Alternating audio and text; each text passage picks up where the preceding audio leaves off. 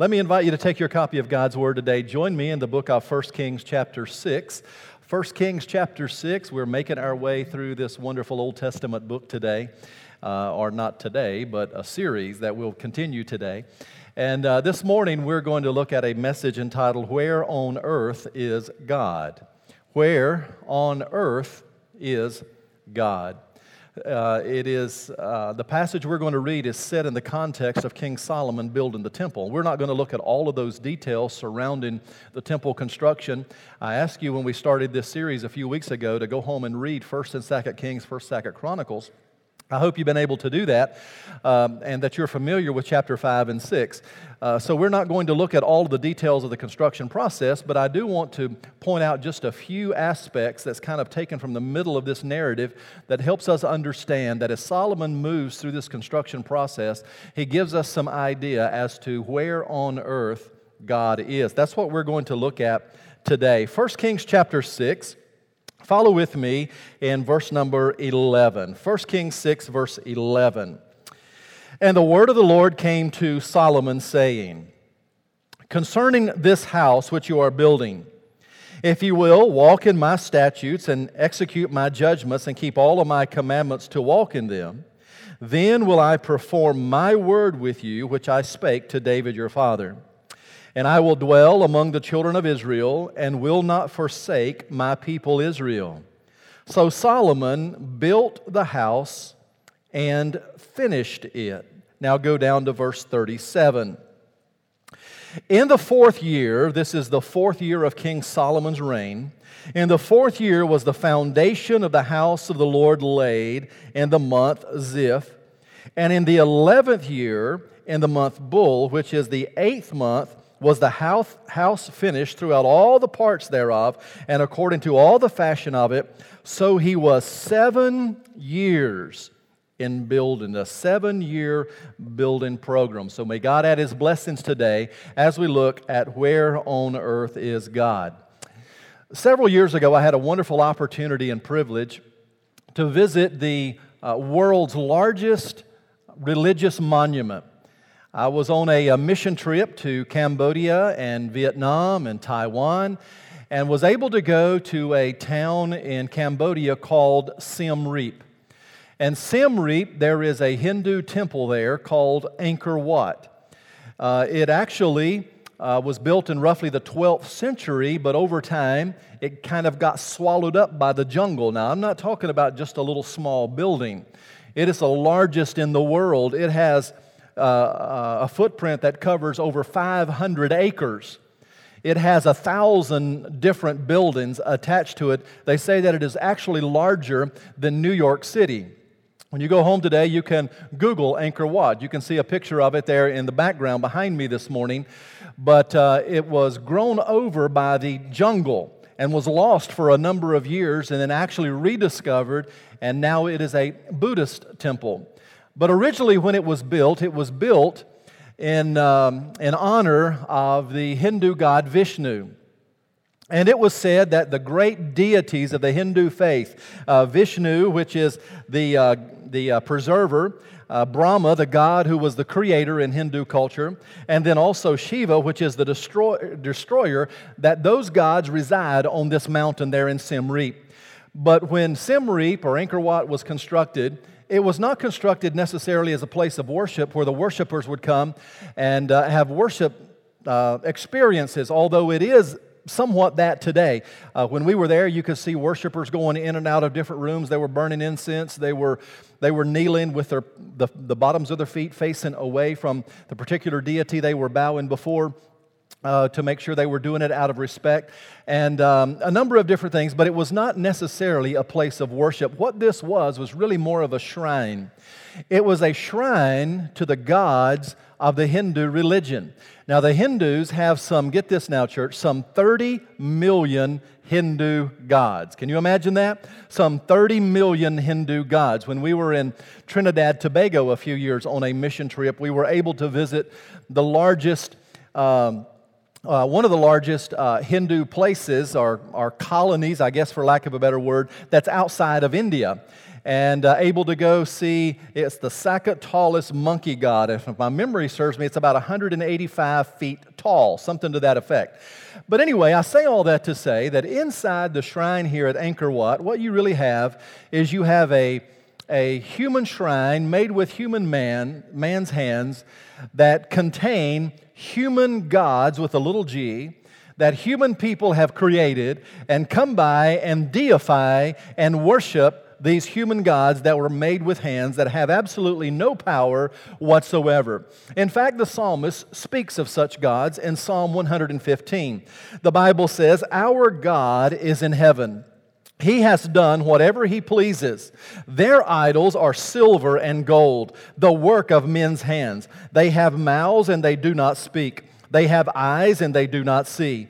They have hands but they do not handle, and feet they do not walk." What the psalmist is saying is all other man-made gods and man-made deities and man-made idols are little more, or nothing more I should say, than inanimate objects, again, crafted by the hand of man that has absolutely no power whatsoever. When we transition from that to thinking about King Solomon building his temple, I want you to know the difference could not be more pronounced. Solomon was not building a shrine for a god that had been crafted by the hands of man. Solomon was not building some sort of a monument. When he was building the temple of God, he was not building some sort of a museum or a memorial place where the statue of a dead god could be enshrined and that people could come by from generation after generation and pay their respects to this dead god. When King Solomon was building the temple, I want you to know he was building a place where the eternal presence of God would come and reside with mankind. It would not be a place, now listen carefully, the temple would not be a place where God would live. Because you cannot create a structure, an edifice, a place large enough for the King of Glory. Amen, church? Jesus said, or God said, "Heaven is my throne and earth is my footstool." How in the world could you construct a temple large enough to house the majesty of God? But when Solomon built the temple, it was not a home for God. It was not a place where God would live and God would continually reside.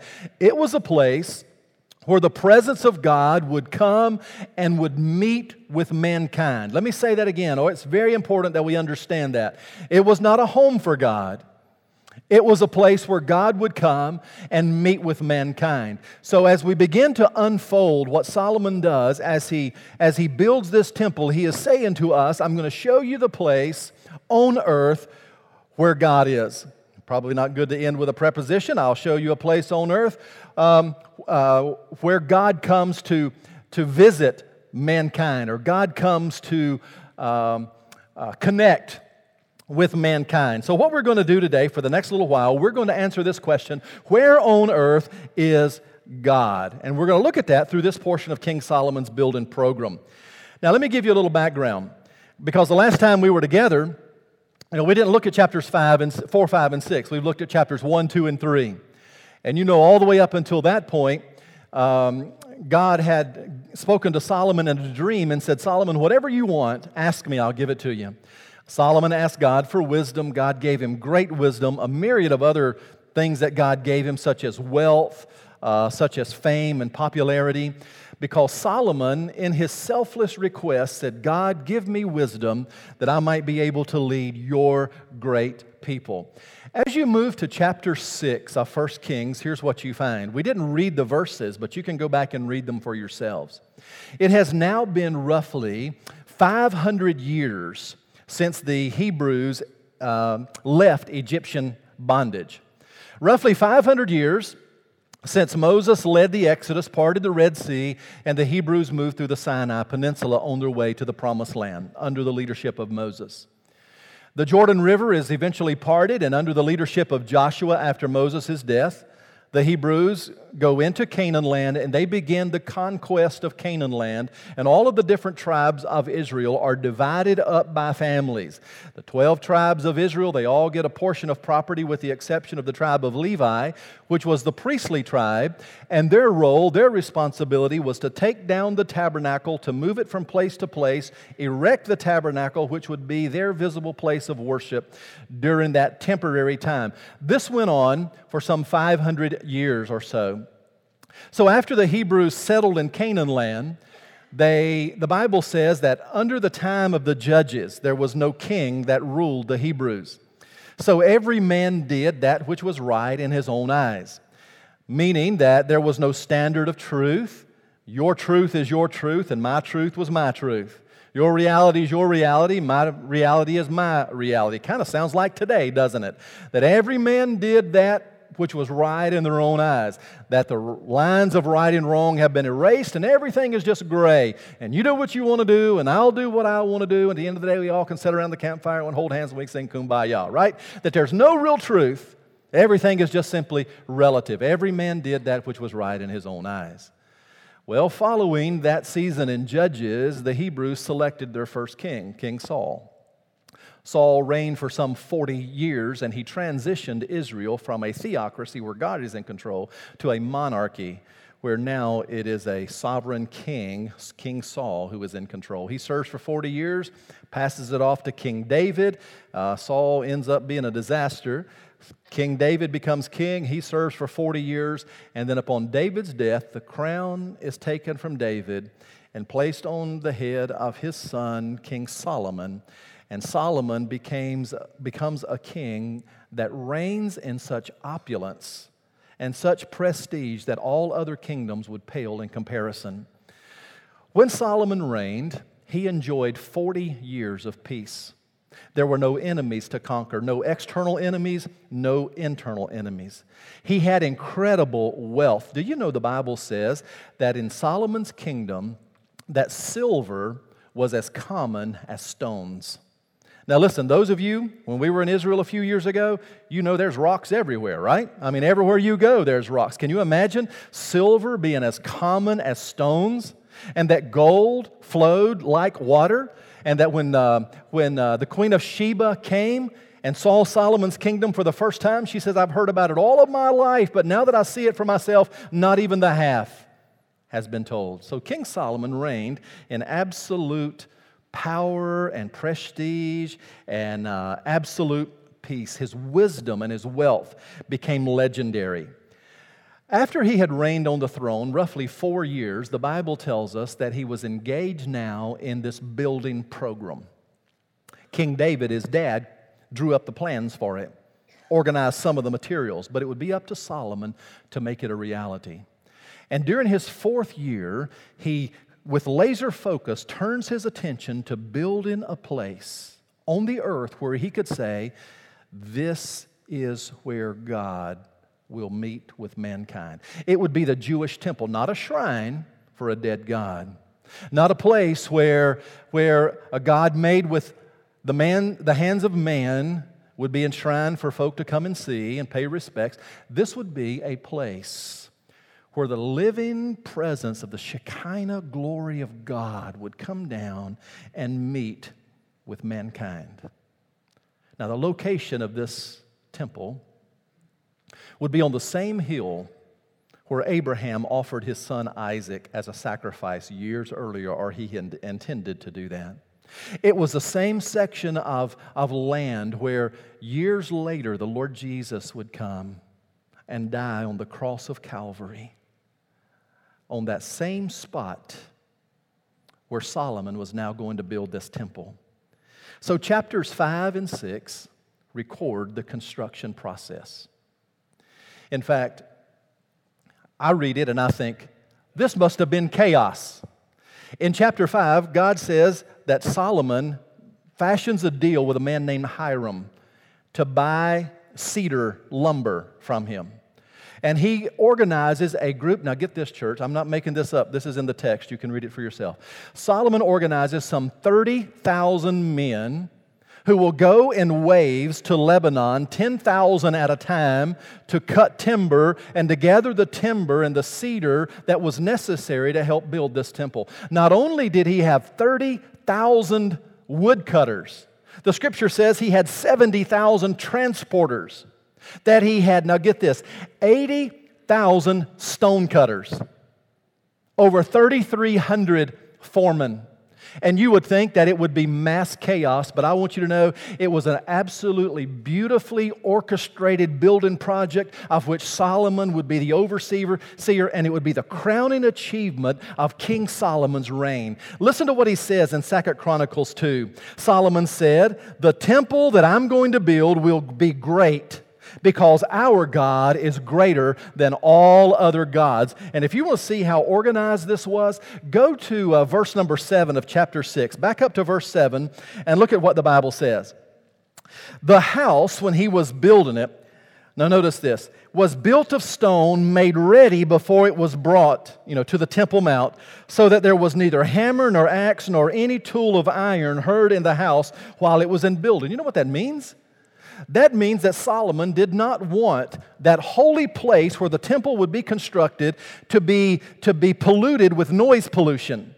He wanted it to stay reverent. So he ordered that all of the granite that would be cut from Zedekiah's cave, you can actually still visit Zedekiah's cave. It's a rock quarry there in Israel where the stones for Solomon's temple were hewn. And Solomon had ordered that all of the stones to be cut from that quarry were to be cut, that they were to be sized, that they were to be exact measurements, so that when they came out of the quarry and taken to the temple for the construction project, that they fit perfectly where they go without making any adjustments once they got there. Now that's pretty amazing, wouldn't you say? That on that Temple Mount during the construction process, it was silence. No hammers, no chisels, no saw. They would just bring these big boulders that they had taken and they'd cut them to size in the quarry, and they fit perfectly in place after place after place as Solomon built that incredible place for God to come and to meet with man. In Jewish culture, this temple would be the most important place in existence. It would be the center of their lives. When this temple was completed, they had been worshiping in a temporary structure called the tabernacle for 500 years. But now that Solomon would build the temple, it would be a permanent place where they would go. And the Bible says that there was a section called the holiest place, or the Holy of Holies, separated from the outer courtyard by a 4-inch thick veil or curtain. And that once a year, on the Day of Atonement, Yom Kippur, the high priest would have the audacity to go back behind that veil. In fact, you know the history of that. They would tie a rope around his leg. He'd have bells on the bottom of his robe in case God rejected his offering. They could pull him out without having to go behind the veil where God's presence was. But anyway, this high priest on Yom Kippur, he would go to that holy place and he would offer an atonement. He would sprinkle blood there as a sacrifice for the sins of the people for another year. So the temple was more than just a building. It was more than an Angkor Wat. It was more than a shrine.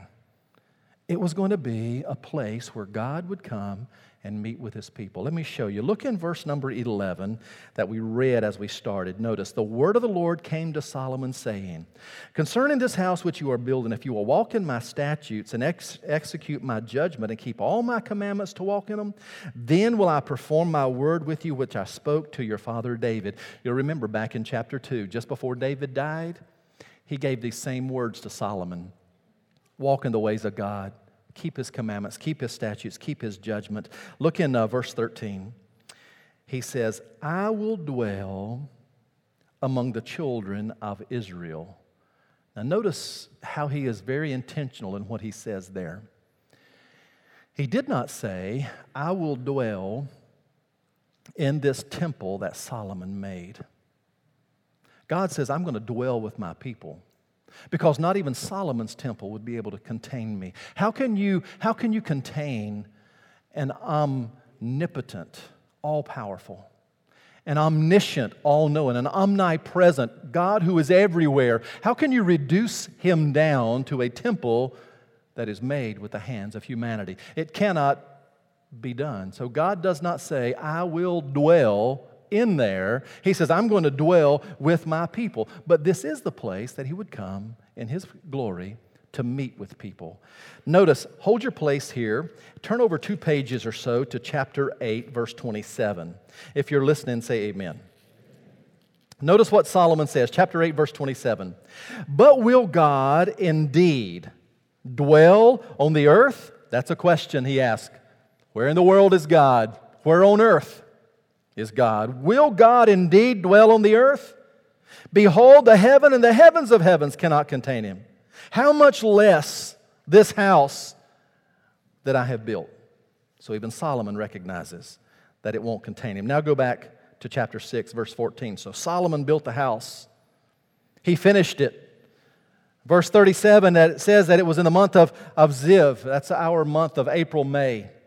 That when he started the foundations there, 4 years into his reign. Verse 38 says he completes it in the month of Bul, which is our October, November months for our Gregorian calendar.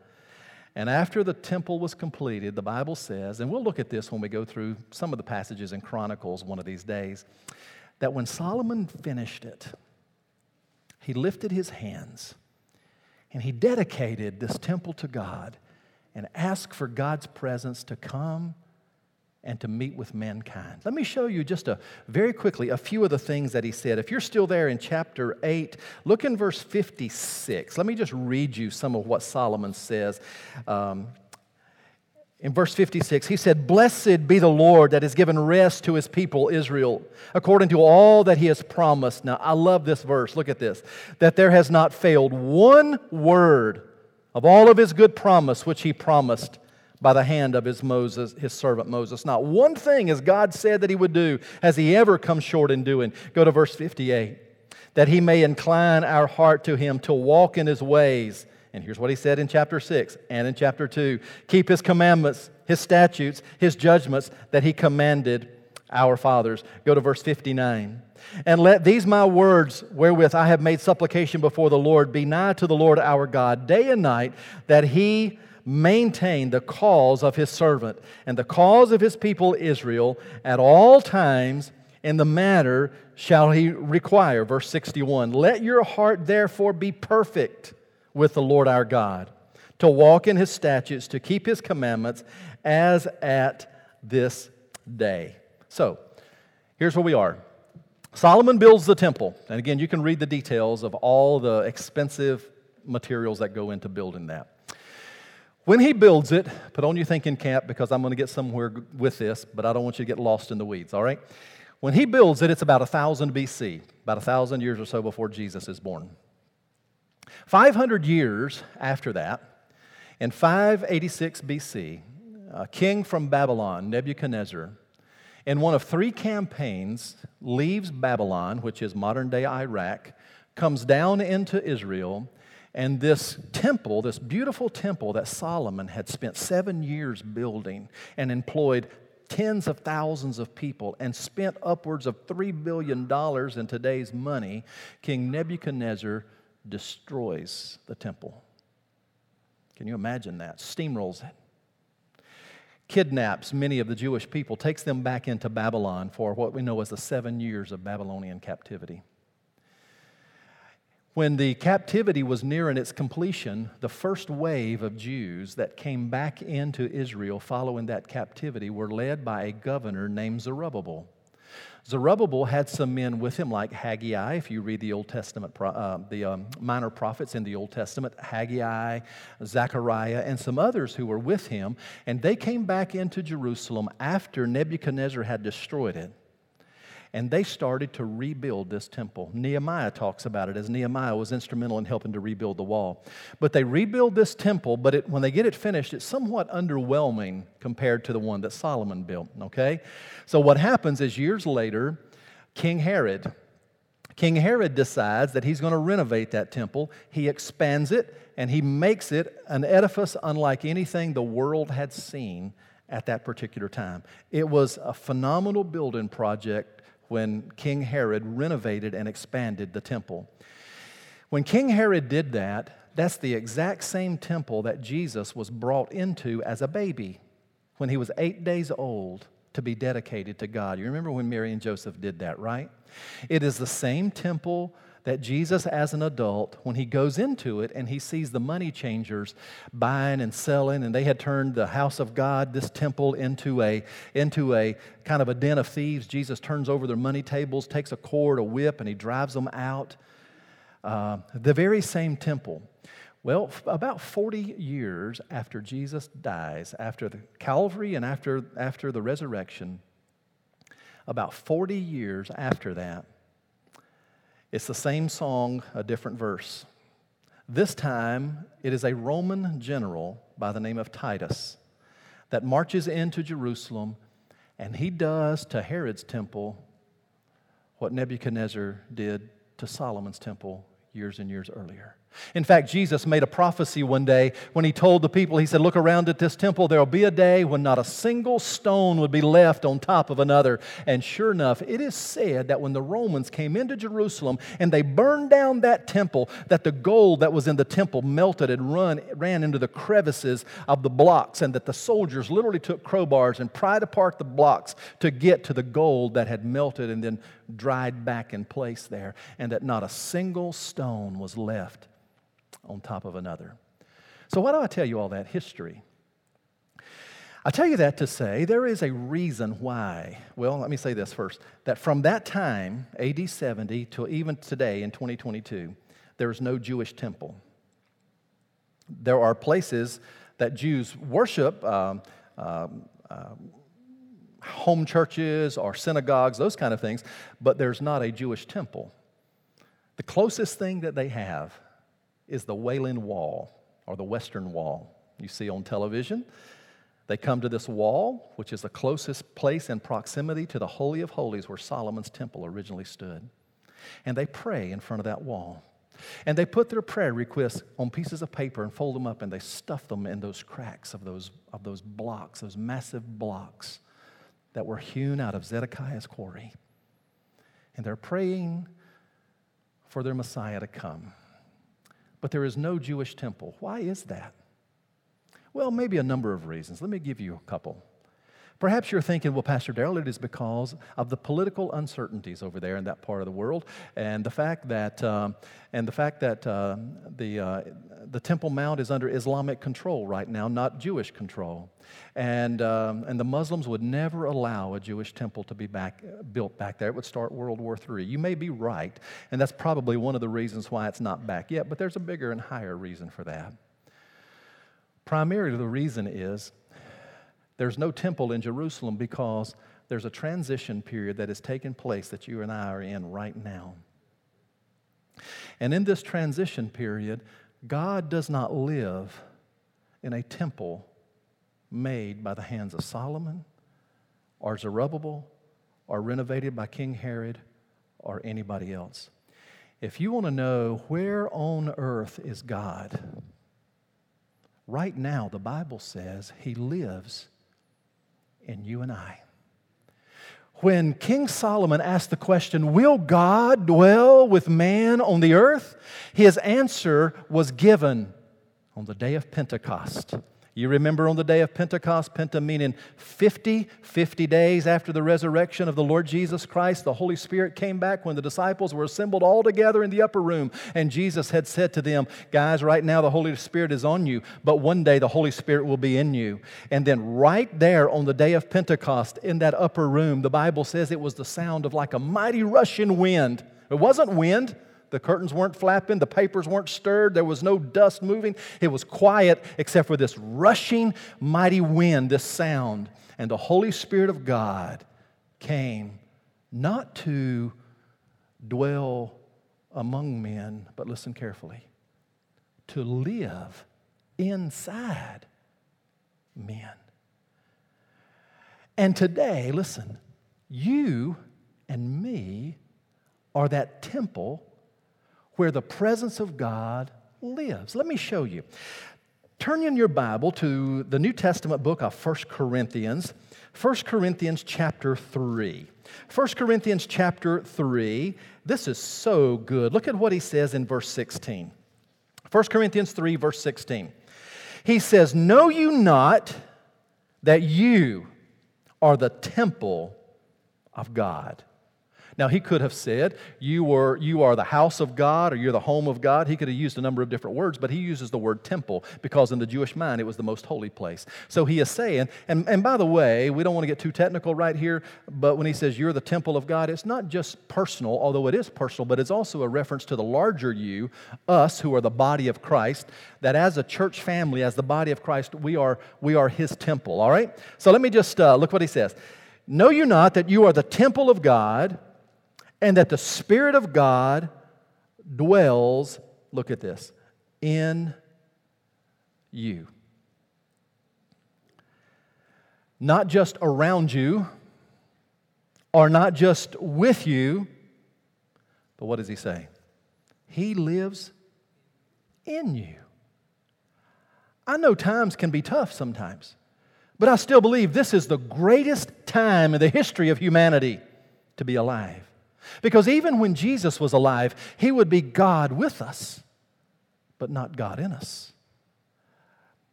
But when Jesus rose from the grave and God sent the Holy Spirit to return, the Holy Spirit now lives in my life and your life, and we are God's temple. Now listen carefully. We're not a place where a dead God lives. We're not a shrine like Angkor Wat that just has memories of God or fond affections of God. We are a living vessel where the presence of the living God has deposited His Holy Spirit, and everywhere we go and everything that we do and everything we ever become, we have the Holy Spirit of God living within us. That's an awesome thought, is it not, church? If you ever wonder if God loves you, if God cares about you, if He is interested in your life, He cares enough that He has put your spirit. The Bible calls God's Spirit a down payment for us. That He puts His Spirit in us, that He's one day going to come back and bring home. Let me show you another passage. Turn over a couple of more pages to chapter 6 of 1 Corinthians. Chapter 6, the context of chapter 6 is actually set in a sexual immorality. And what was happening here at the church of Corinth was individuals kind of had this perspective that God doesn't care what I do with my body. It's my body, it's my business, I'll do what I want. Again, sounds like that's where we are today, right? It's my body, hands off my body, I'll do what I want, and I have no accountability. It's my body, and I'll do my own thing. That's kind of what the Corinthians were saying. And look what the Apostle Paul writes to them. Chapter 6, look in verse 19. What? Do you not know that your body is the temple of the Holy Ghost, which is in you, which you have of God, and you, look at this, you're not your own, he says. It's not yours, it's God's temple.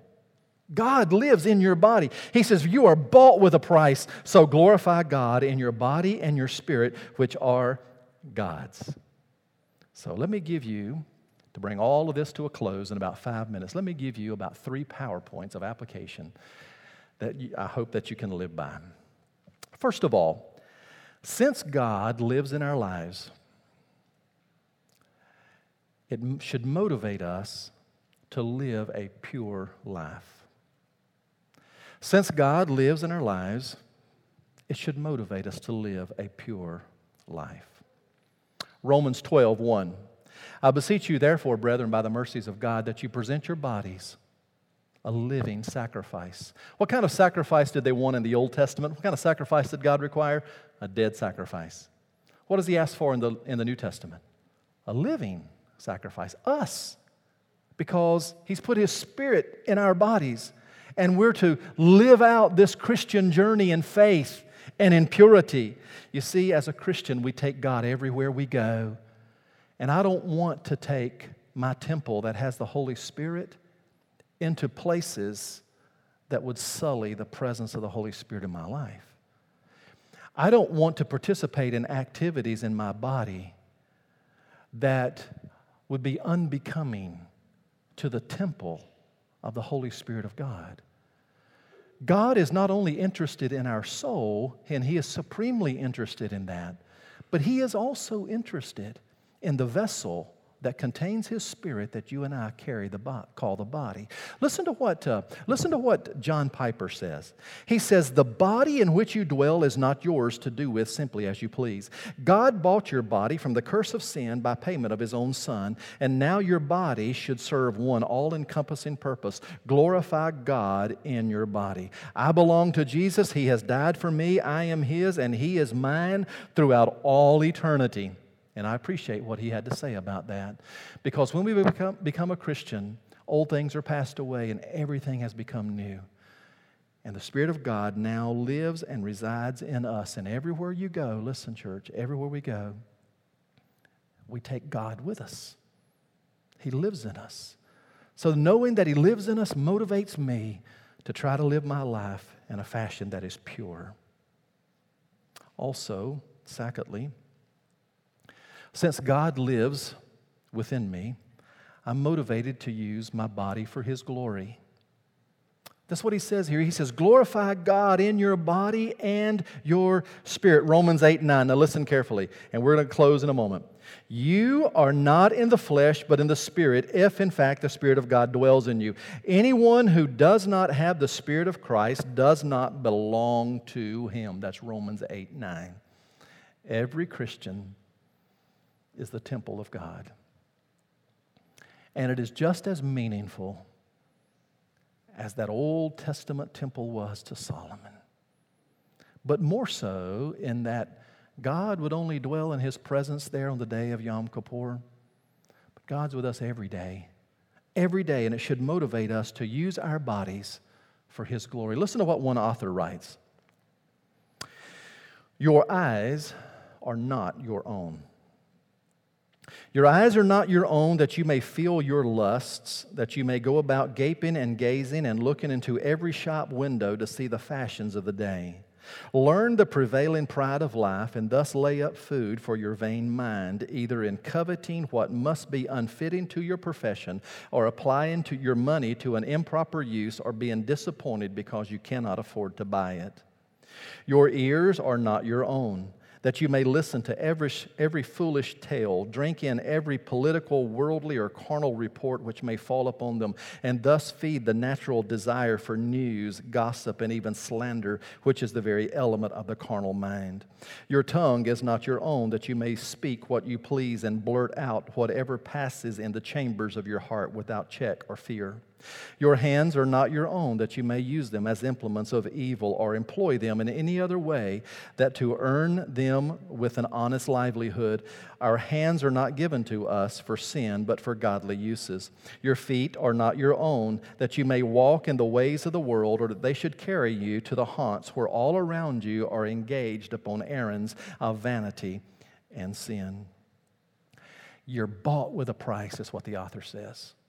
And our role now is to keep our bodies pure and to be motivated to know that we're housing the presence of God, and that whatever we do, wherever we go, whatever we traffic in, we're bringing God with us. And then finally, number 3, since God lives within me, it motivates me to serve in His kingdom.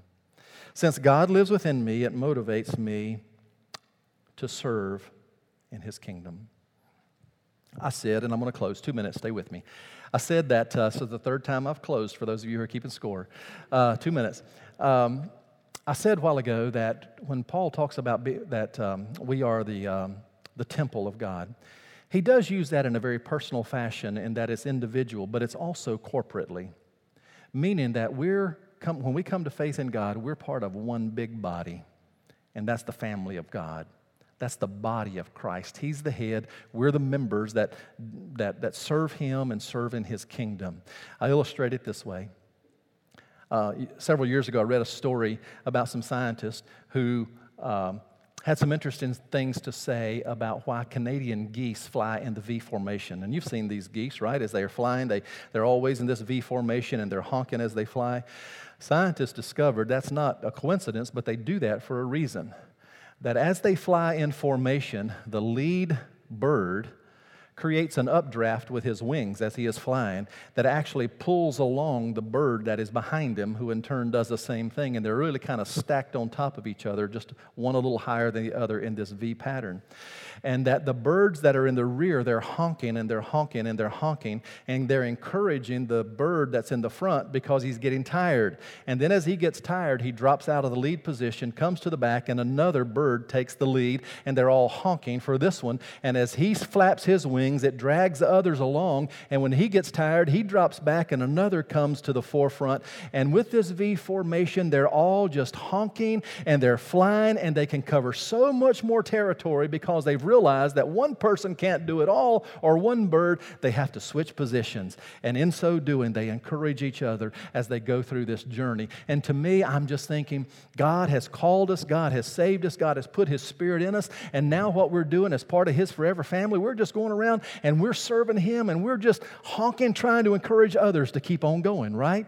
And we're doing all that we can to participate and to serve and to honor God with the works of our life, our hands, our service to God, because we know He lives in us. And this body is His temple. So if it's to serve in the hospitality committee, I'm ready to do it. If it's to drive one of our golf carts, I'm ready to do it. If it's to sing in the choir, I'm ready to do it. If it's to be an instrumentalist, I'm ready to do it. Or teach in Sunday school, or whatever it is, because I'm just an extension of God who lives on the inside of me.